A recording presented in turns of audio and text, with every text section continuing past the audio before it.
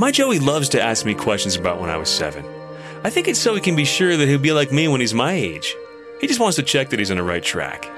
Dad, was your favorite color blue? Yes, Joey. Did you play ninjas? Of course, I am one. Did you kill squirrels when you were 7? I'm like, Joey, you killed a squirrel? Never mind, Dad. One time he stopped me and asked, Dad, how do you remember when you were 7? I don't know, I said. How do you remember yesterday? And he said, I don't remember yesterday. Christian, you have a right to forget about yesterday. You can always start over, and your past mistakes never have to determine your future direction. If you missed that point, you just missed the point of the cross.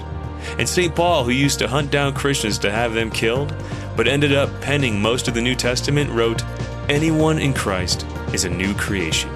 The old is gone. This is Chris Stefanick from RealLifeCatholic.com.